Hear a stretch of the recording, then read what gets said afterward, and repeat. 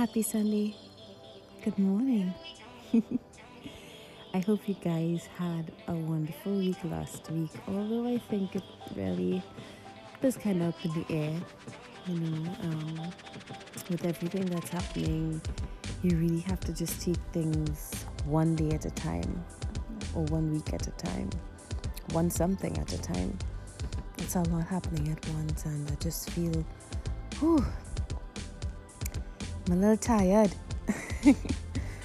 Last week, I felt a little lighter. This week, not so much.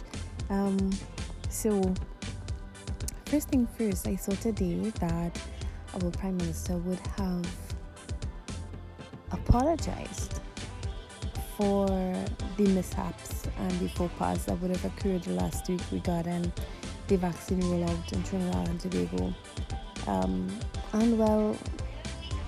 Listen, I'm not sure that I have too many expectations. I wrote about it a little bit and thought about it even more. My suggestion was that we have a country that is blessed to have, event practitioners and people who mobilize large moving activations every year that move thousands of people, that are able to successfully manage services,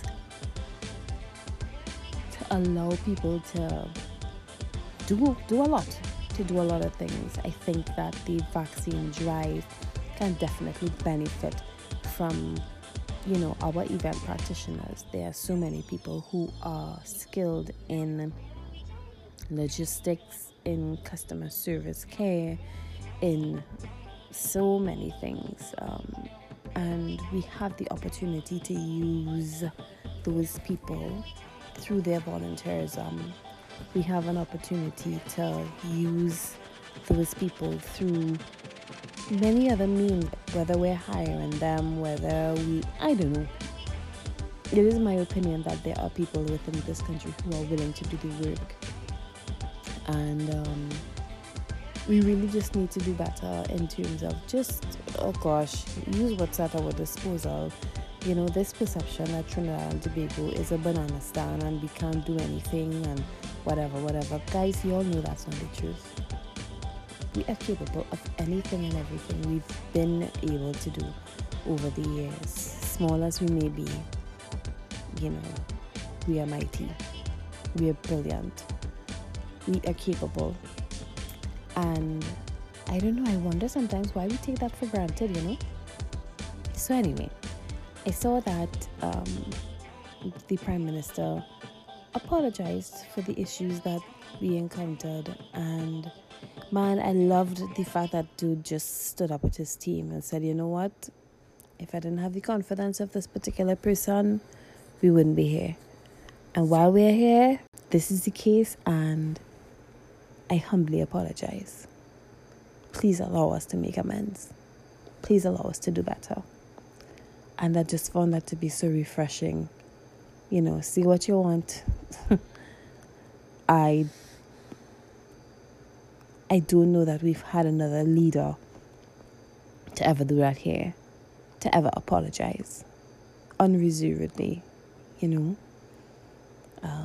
Of course, true to form, our opposition would have responded. PM is lying to the nation. Ay. And I wonder sometimes as well, are these people reading the room?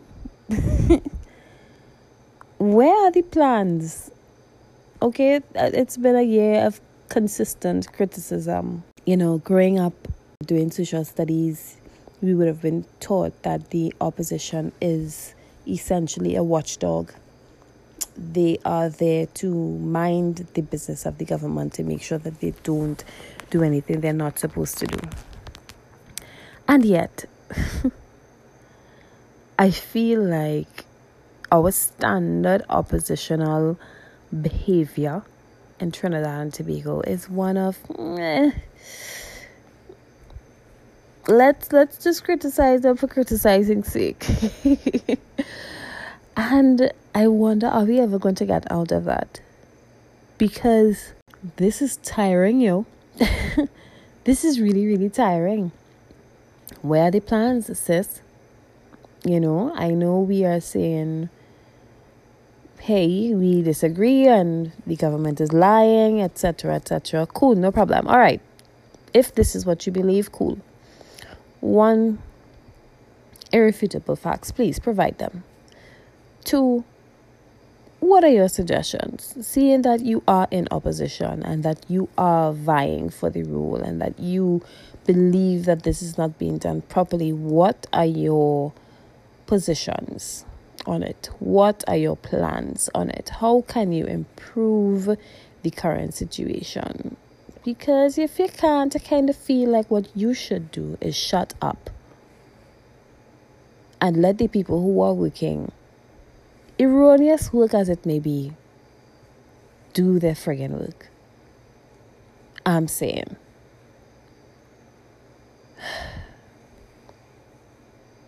Suffice it to say, there are no plans. But we'll all agree that I may be biased. I may be biased. I may think that the opposition really and truly just is a waste of time. A fart and a gala win, according to my mother. So, there's that. And while I'm talking about that, I happened to come across an article a little earlier, a little after midnight, where someone I know spoke about his issue with COVID-19. This person, someone I've worked with for some time and really, really great guy, who happened to lose 2 of his close relatives last week when they all contracted COVID-19. So he gave an interview in a newspaper saying that COVID-19 vaccine is what saved his life, because he did contract COVID-19, and because of his high comorbidity rate, he really did not expect to make it, much like his sister and her husband had passed. And his story really is very harrowing, and gosh, I'm just so glad that you made it out on the other side. But he posted his story.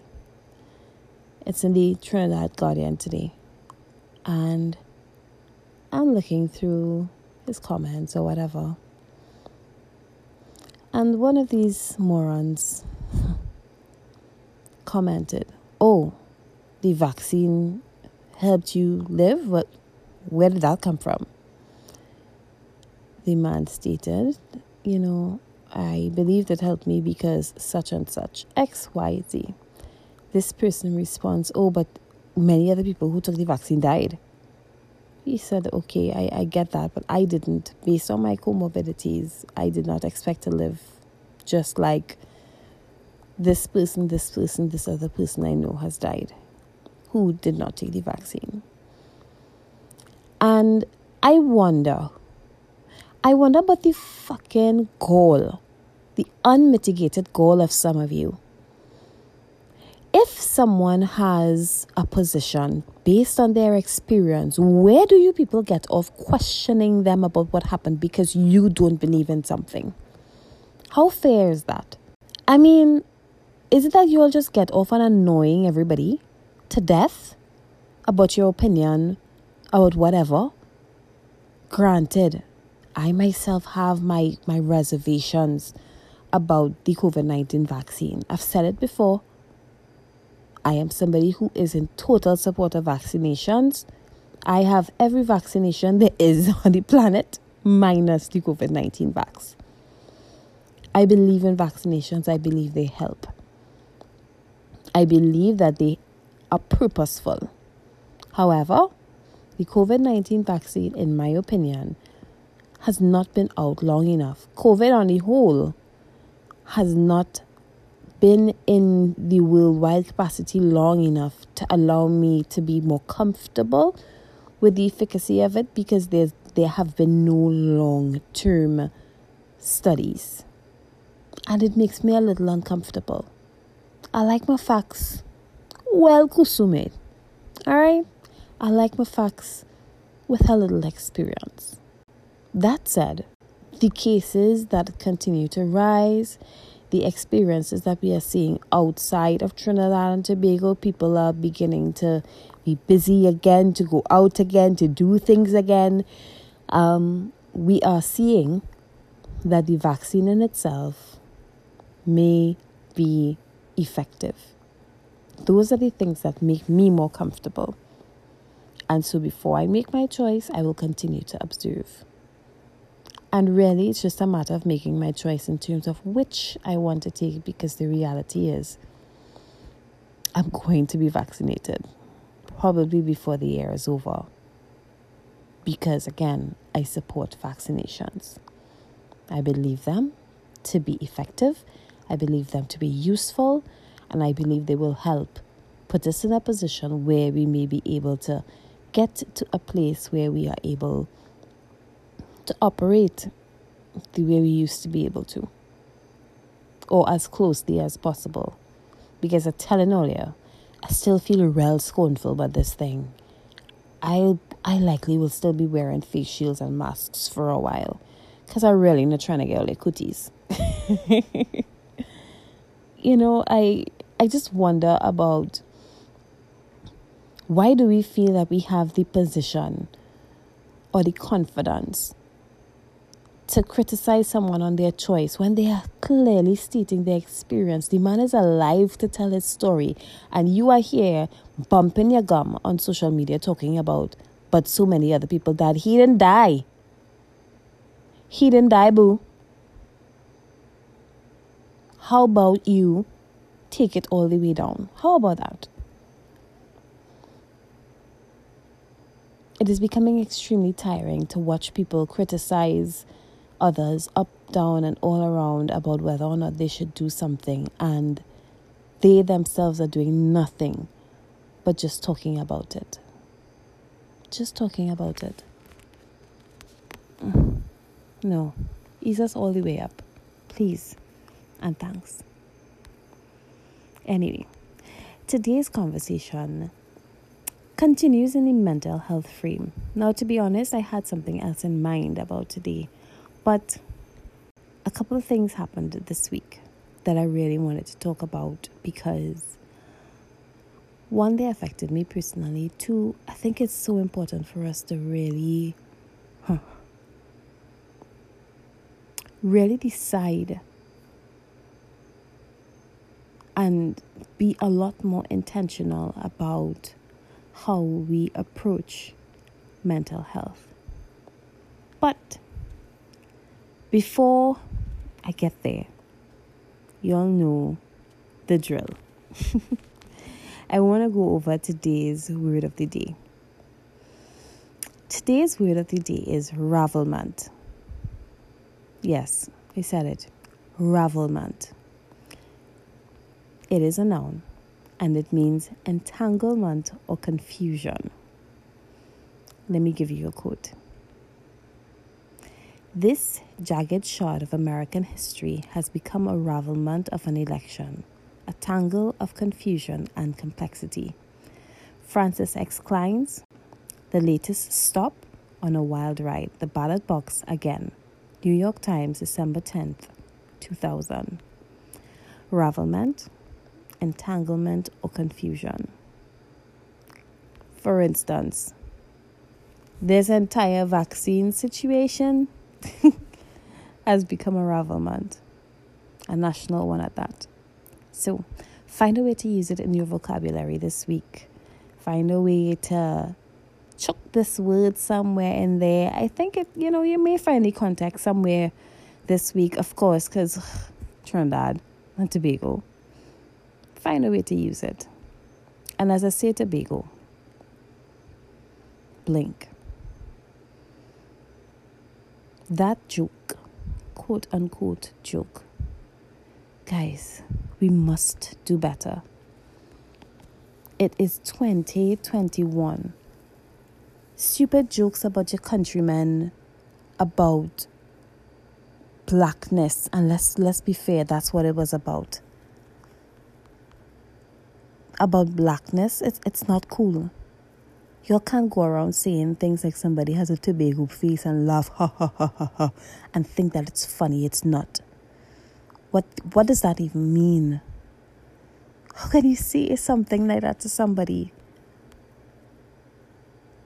It's not okay to juxtaposition attractiveness with Africanness. I don't know if you'll get what I mean, but I feel like I'm being clear when I say there are certain things you cannot say without drawing from the position that, one, you don't quite understand what you're talking about. Two, that your intention is to denigrate and deride. We can't continue to do this. It's not okay. And I get it. Many have the position of it's just a joke and Americans do it all the time and whatever the case is. We are not Americans. Okay? And it's time that we get used to the fact that European standards of beauty are just that. We are not Europeans. We never have been. We never will be. Accept that who you are is beautiful. Okay? So, interesting thing happened to me this week. I am in bed and I get a call to talk to my son from his dad. I talked to him, which was kind of weird because I already was talking to him via another platform. So I couldn't understand the call. It just felt very strange to me.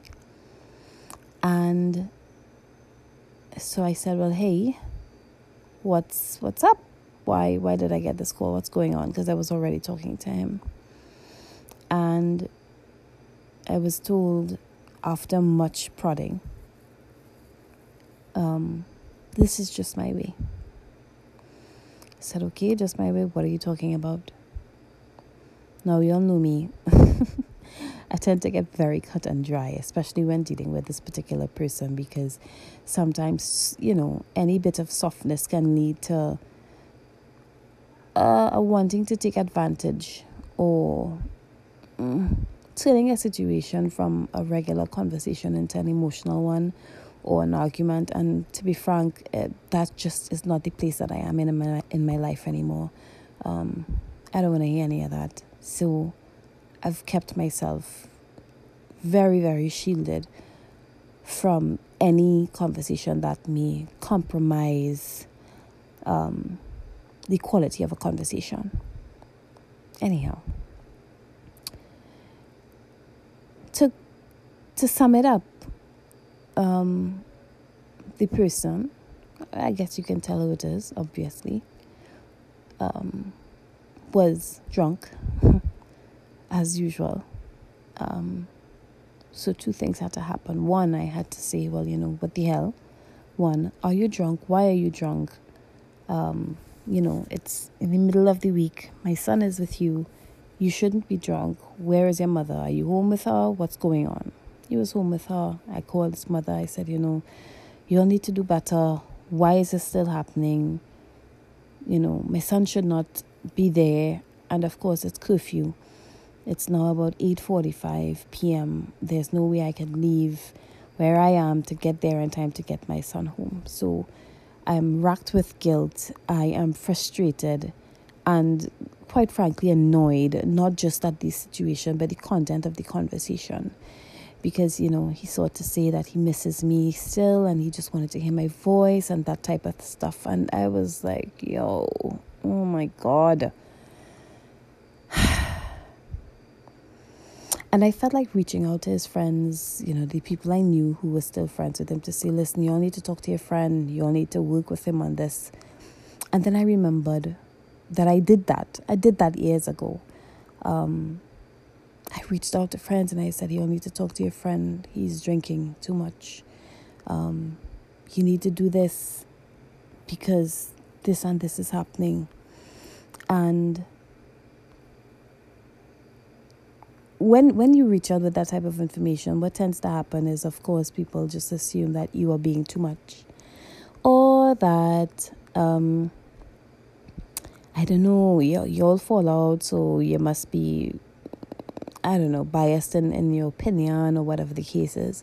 Or maybe that they just don't know how to speak to the person. Or they don't know how to address it, because at the end of the day, when it comes to dealing with these types of things, mental illnesses and the like, if we are to be fair, we are not a culture, or don't have many people within that culture who are able to openly, transparently, honestly deal with situations in that regard. They kind of feel like, they don't want to ruin their friendships, or they don't want to cause any trouble. But if you don't deal with it, it gets to a situation that becomes untenable. And that is what consistently happens and has continued to happen over time. That 6 years later, I'm getting a call about missing you or whatever the case is. Now, don't get me wrong. I'm not trying to be inhumane. I'm not trying to be brash. And this is not a gripe about my ex. What this is I see that there is a continued exposure of my son to somebody who I think may not be able to completely handle themselves mentally. I worry about it every day, because I worry that, do I continue to expose my son to this? 1, 2, where is my support otherwise? Because the support is barely there, to be fair. So if I were to remove him from the situation, what does he lose? Does he lose a relationship with his dad, with his grandmother? How am I going to manage it? Because then I'm going to have to find a sitter. It really is just a bit tough, and it kind of falls in line with the discussion about single mothers that was happening a week or two ago, especially when it comes to having support and having people around who you can trust with your children, or simply people who you can trust, period. A few days later, someone reached out to me and said, hey, listen, I know you got the call the other night and you were really annoyed by it. Because, of course, I reached out to a couple of my girlfriends and said, look at this shit. What is going on? And they would have said, I don't want to tell you this because I feel like you're usually asked to just not see or be exposed to those things. But this is what's going on. This person is now on their social media asking openly for help with their mental illness. And I said, oh, good for him. And maybe that wasn't the response a couple of these people were looking for. Because, I started to be questioned. Like, well, have you spoken to him about it and that kind of thing? And no, I haven't. I probably never will, because I did that for a long time. I did that for, let's say, 6 out of the 8 years that I was with the person. When I started to see traces of it, when I started to see the behavior, when I started to experience the alcoholism. And while, I'm always told, Gail, I don't know how you went through all of that and that kind of stuff. One, it's not a compliment. It doesn't feel like a compliment to me. It doesn't make me feel any stronger. It doesn't make me feel any more accomplished or any less anything as a person, as a mother, as a person in a relationship. All it did was make me feel frustrated, because you don't have to just think for yourself. You have to think for the other person too. For all the people involved, because one, you don't want to embarrass them. You don't want people to know that they're going through something. It's so funny. Up to recent time, I still get calls and people reaching out to me after years and saying, girl, I saw this person drunk at a bar the other day, and I thought of you, and I wondered, how you were going through this all the time, because I had been seeing it all the time in the years before I left, and I was wondering, well, were you okay with this behavior? Of course I wasn't. But there's only so much I could have done, And I wanted to just assure someone who was going through this situation, who is in a relationship with somebody who's an alcoholic or going through mental illness, experiencing a mental illness and having a challenge with it. And I this is not a conversation to denigrate people with mental illnesses, as I said. But for people who are going through it, it's tough to be a partner and experience it, especially if they are simply just not seeing your point. They're simply not seeing that, listen, they can do things differently, because they're not in a position to.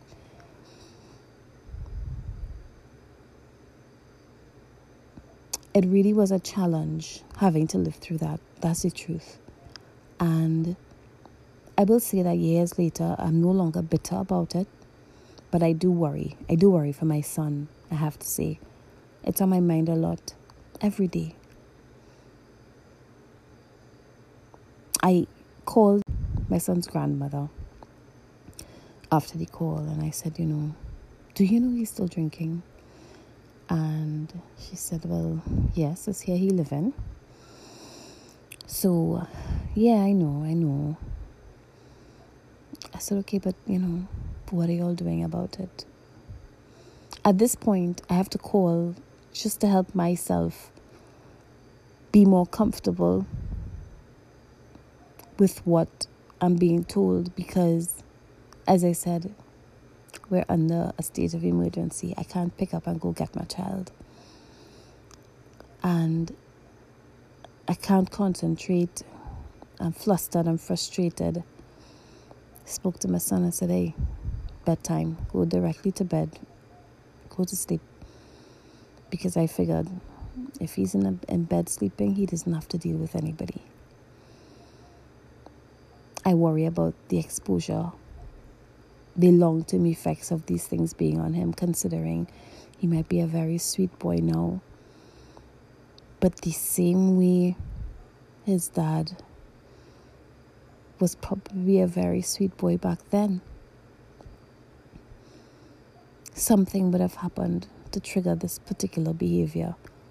In this case, it appears to be genetic. I do not want that to be him.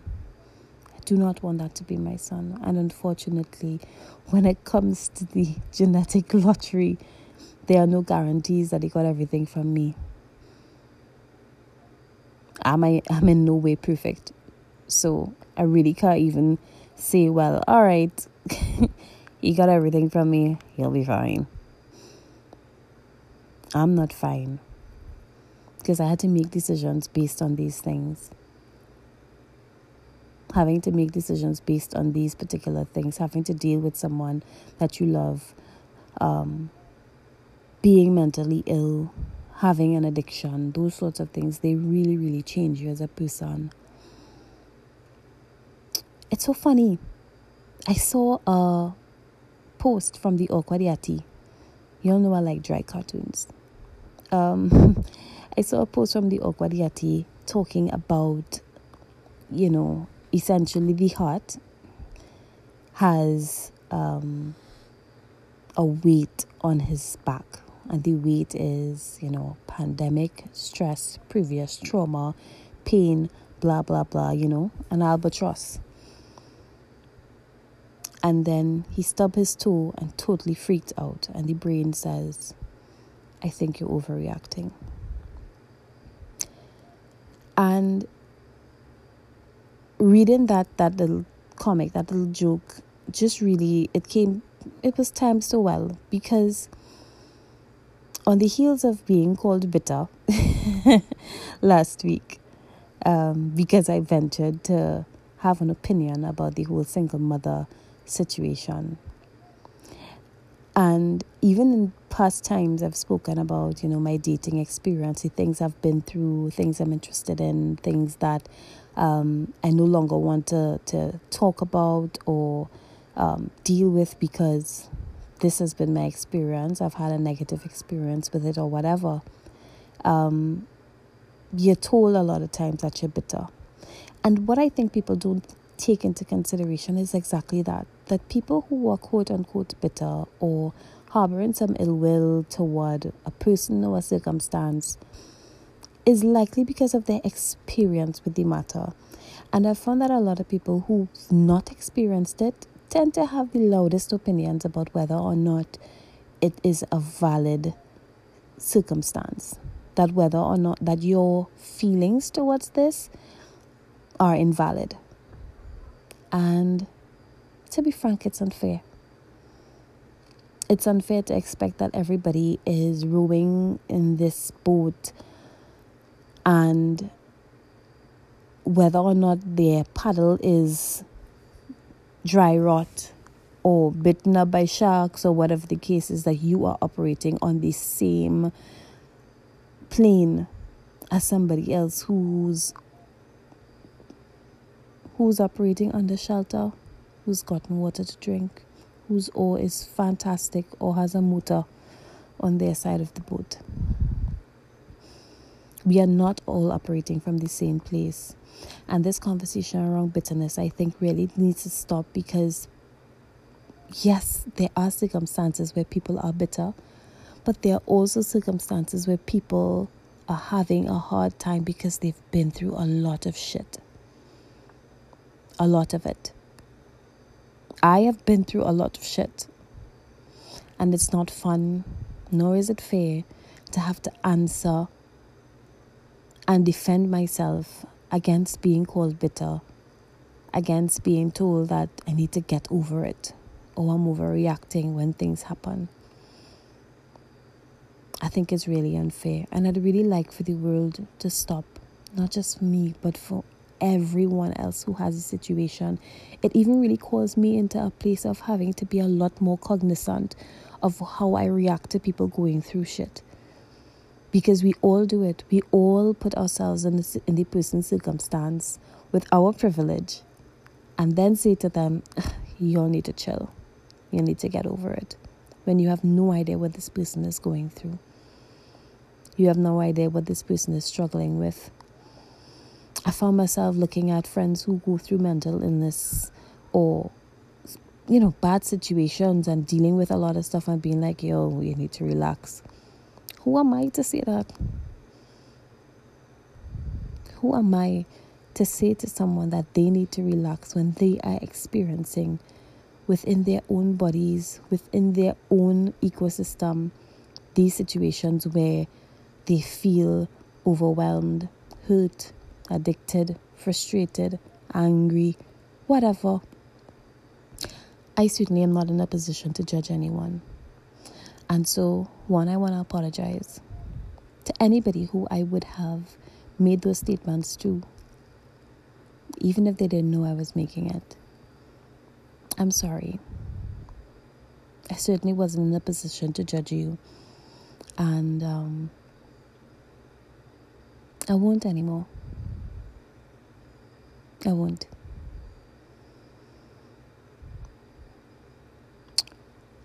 Now, all that aside, I think it's super important for us to be able to get a couple signs when we feel like someone may be going through something, to be able to identify some mental illnesses. Now, I'm not saying go around diagnosing people. That's not what I'm saying at all. Please don't. But we have to be able to get some signs to help the people we love if we find them going through something. So there are just about 5 warning signs for mental illness that I want people to just be aware of. One of them is excessive paranoia, worry, or anxiety. You may find someone worrying about something that we may feel like, you need to chill. It's really not that big a deal. Calm down. The ground isn't going to open up and swallow you. It's not that kind of situation. You may find that somebody is just, they can't help themselves. They are just going through it over and over and over again. Something that we may see as a simple fix. 2, there may be long-lasting sadness or irritability. I know that to be something that I definitely experienced. I definitely saw it in terms of, they just couldn't catch themselves. 3, extreme changes in moods. You've seen it. Someone is going from happy-go-lucky one minute to raging with no warning. 4, social withdrawal. Wanting to be by themselves, not wanting to be with anyone. You find that people go, completely lock off the world, and you want to know, well, why? What's going on? Are you okay? And they're like, yeah, I'm good. Now, there's a difference between a cleanse, taking a little break, but then there is complete social withdrawal. I would say, use your discretion. Be discerning about what you see. And 5, dramatic changes in eating or sleeping patterns. I think it's super important to be able to identify those little traits, the little things, because you may be able to just simply say to someone, hey, I think something is wrong. You don't seem okay. How can I help? Just be there for them. Hold a hand. Walk them through. Being able to just, lovingly guide them to a place where they may be able to get help. It doesn't always work, the way we expect it to, but we could try. And so I was reading a little more because I myself was wondering, how do I deal with someone who has a mental illness? How do I help? As you guys listened last week, my friend would have said, listen, this is what was going on and this is the case. And luckily, as her friend, when she found out, she called me and said, listen, this is what I just found out. And I, of course, have to make the preparation within my mind. Okay, this is something we're going to have to deal with. So I'm going to have to read up as much as I can on this. Look at as much information as I can to be able to help her in whatever way I can, and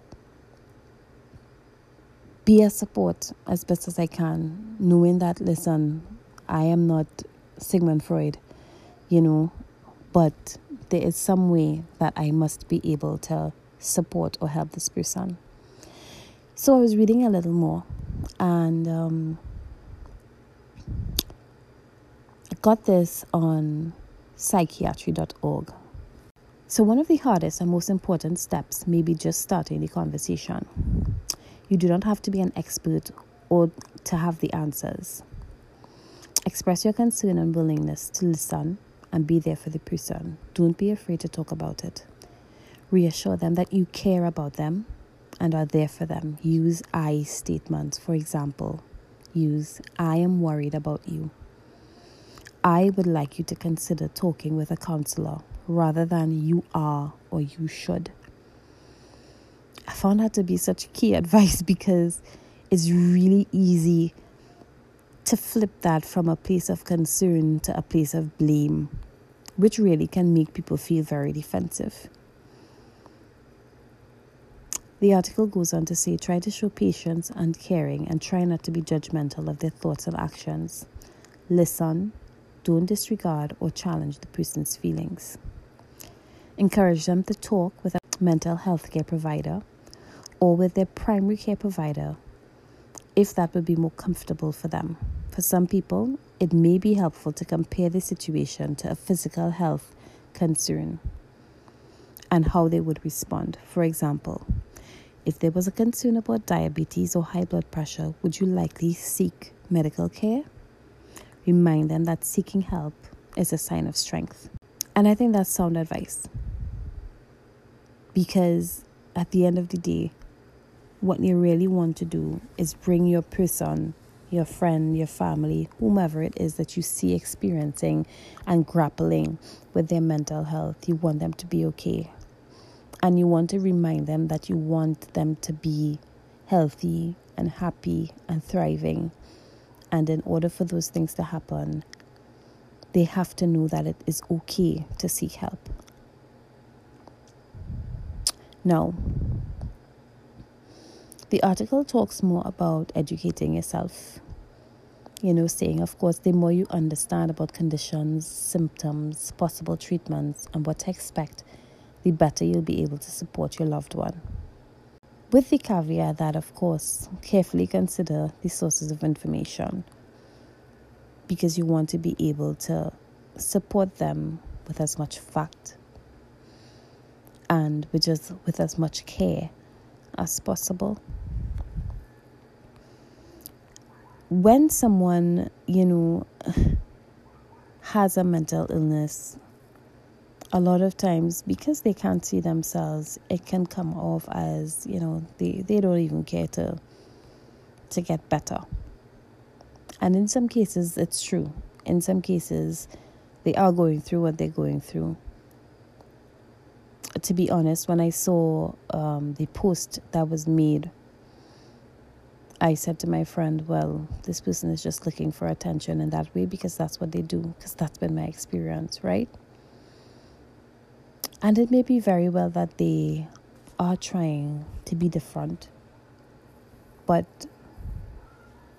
I certainly am not in a position to say so because my experience has been that, one, they've been doing what they've wanted to do for a long time. Two, the behavior isn't changing, and it's difficult to be able to come to a place of they're trying to get better when you are consistently faced with experiences of them really not quite doing the best. So I wanted to go a little more into supporting someone who has a mental illness, right? Because we spoke before about identifying the signs. So there are just about 15 ways in which you can support someone who has a mental illness. The first one I already mentioned. 1, educate yourself about the illness. 2, seek out resources. There are myriad amounts of resources online. Books you can read, articles you can download, just to be able to get some sort of guidance in terms of how you can help that person. 3, have realistic expectations. Your expectations can impact your loved one's recovery too, because the reality is, when you think this person should be fine, the way you deal with them really helps determine whether or not this person can rally through. The article says families may not realize that every time that a person has a psychotic episode, more and more neurological damage occurs. What they're saying is that we aren't talking about a static illness. Families that are trying to adjust their expectations to a moving target. So the challenge is to fine-tune these expectations all the time given the trajectory of the illness. This may change within a week, a day, even hour to hour. By using your own experience can be helpful. Ultimately, you'll know a whole lot more than any professional will. based on your actual experience with the person. So it's important to have realistic expectations and to encourage your loved one to have them too. 4. Reach out for support. Stigma can prevent families from seeking support, but it's through support that you can gain more strength and valuable knowledge. Support groups also help to normalize a family's experience and better enable them to swap out ideas about managing a loved one with mental illness. 5. Work closely with your loved one's treatment team. So if you are in a relationship or, have a family member who may be going through a mental illness, it said here, it's worth it to make a pest of yourself. It's worth it to be in the ass every minute if you can with the psychiatrist or psychologist or counselor, whomever it is, to be able to be on top of it, to deal with your loved one. They're saying here that many facilities will allow families into meetings and case conferences. But ultimately, families should ask to be included and expected. 6. Let your loved one have control. People with mental illnesses feel they've lost control of their lives. They feel stigmatized and they suffer the most with self-esteem. This I can vouch for. Treat them with respect no matter how symptomatic they are. Now, that's a real hard pill to swallow when you feel like someone is choosing to not do what they have to do. But there has to come a point of acceptance that this person isn't making a choice. They can't control how they feel or how they behave, not in its entirety. 7. Encourage them to talk to their mental health professional. If your loved one is complaining about the adverse side effects from a medication, encourage them to write down what bothers them and talk to their doctor. Remind your loved one that they are in control of their bodies and are active participants in their treatment. 8. Set appropriate limits. While it's important to treat your loved one with respect and allow them to exercise control, it's just as necessary to set limits for the sake of everyone's well-being. Families don't want to step into a too much and give mandatory conditions. But at the same time, there are family members who basically say you'll do it my way or the highway in a very punitive and harsh way. This approach doesn't give the individual any option to live their life. 9. Establish quality. When setting limits and supporting your loved one, don't single them out as a sick one. Instead, establish some kind of equality of what is expected of everyone in the household. The more you can equalize the situation, the more therapeutic it is. 10. Realize that feelings of shame and guilt are normal. Know that shame and guilt are typical reactions for families, for people dealing with those people, for people who have to bolster and support those people with mental illness. Okay? 11. Recognize your loved one's courage. It takes enormous courage to return to normal life after being hospitalized and things of the like. It takes courage to battle the debilitating symptoms every day and to seek and stay in recovery. If that person is actively seeking to stay in recovery, to do better, support them. Let them know that they are strong. Remind them. Encourage them. 12. Help yourself. One of the biggest issues faced with caregivers is that their refusal to accept help. I feel like this is for me. You're in a much better position to help out and give again if you help yourself. All right?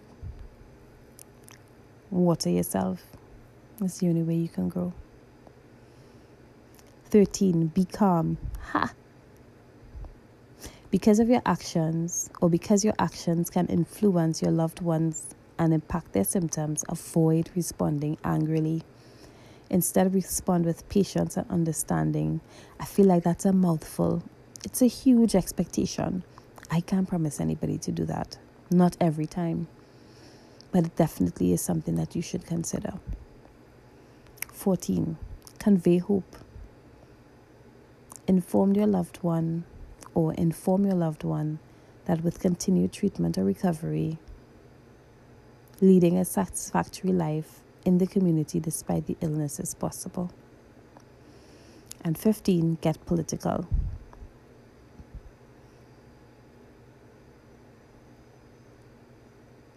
The article encourages families to get involved in the political process of improving the mental health system, since this affects families and loved ones. In Trinidad and Tobago, mental health or mental illness is still, or the focus on it is still relatively new. We don't quite give credence to the fact that there are people who are mentally ill, going through things, addictions, whatever the case is. A lot of things we see as normal or regular, things that we don't quite accept or allow, or rather things we quite allow to happen and don't take it seriously. All that to say, we have to lobby for the right support that has to happen. We can't just say to companies anymore, hey, we have an EAP program and that's it. We have to be able to see the cues and lovingly encourage people to get help. Because the other side to that is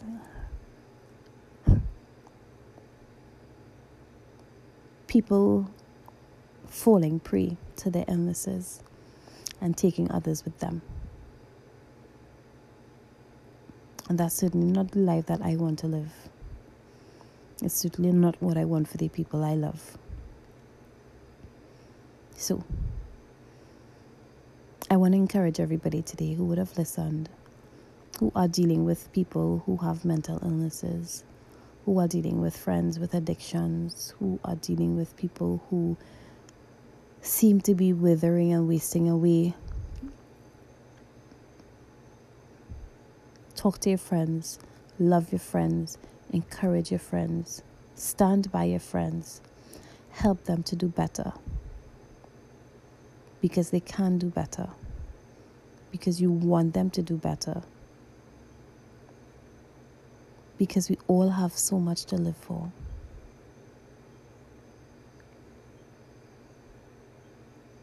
Today's topic was a little heavy, but sometimes we need it. Sometimes we need it just to be able to get by. And so I hope you guys take whatever information you have from here and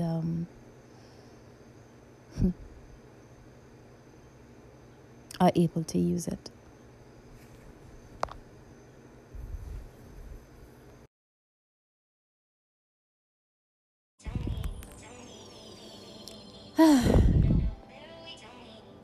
Personally, that was a lot for me because it's very difficult to remain unbiased when you are faced with a situation where you feel like you want to lose it. Because when talking about mental illness, I definitely do think of that a lot because that's been my experience, I worry about how it affects my son and how it affects us as a family. And for most days I'm like, I don't give a shit. But the reality is I do. Because I don't want it to negatively affect my child. And it's difficult because I'm a single parent. I don't have the support in that area. But, you know, we live to see another day. And so I want you guys to have a fantastic week this week. I really, I saw bookstores are opening, which is good. Hardwares are opened a little bit again. Good.